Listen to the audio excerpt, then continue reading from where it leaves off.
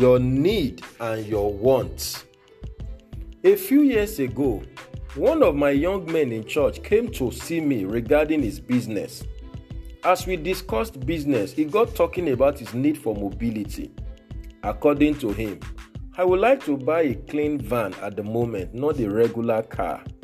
The van will also serve my business purpose. Today, that young man is doing very well in business. He knew the difference between his need and his want. This is Destiny Capsules Devotional with Demola Awoyele. Friend, if you will go far in life and also fulfill destiny, you must learn to differentiate between your needs and your wants. Actually, one of the marks of maturity is the ability to differentiate between needs and wants. Isaiah 7:14-15. Most times, what you want is not what you really need. Some people have sacrificed their future of greatness on the altar of wants.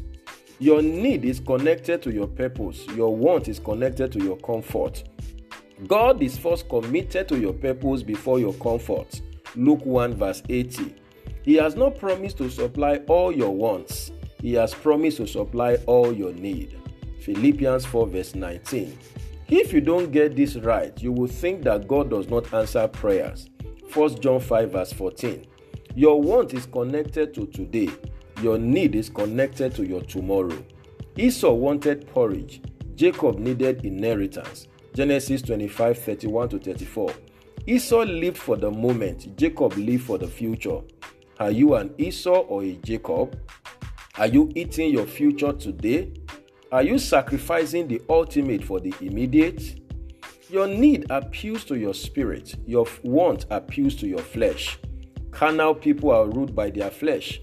Spiritual people are ruled by the spirit.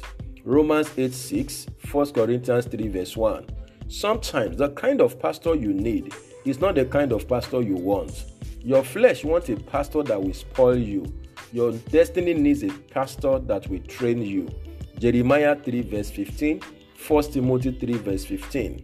Until you know your purpose and your season, you don't know what you need yet. 2 Kings 5:26. Your need will take care of your want, but your want cannot take care of your need. Psalm 23:1. You need God more than you want money. When you get God, He will take care of your finances. Matthew 6:33. You may want a beautiful wife, but when God gives you a virtuous wife, the beauty is already taken care of. Proverbs 10-31. If you sacrifice your need for your want, you will eventually lose what you have labored hard to get. Psalm 127:1-2. Be guided. I pray for you today that your understanding will come alive. And as you pursue God's purpose for your life, you will differentiate properly between your need and your want, and you will fulfill your destiny in a grand style. This is a blessed day for you. Go and win with Jesus. You will succeed. And bye for now.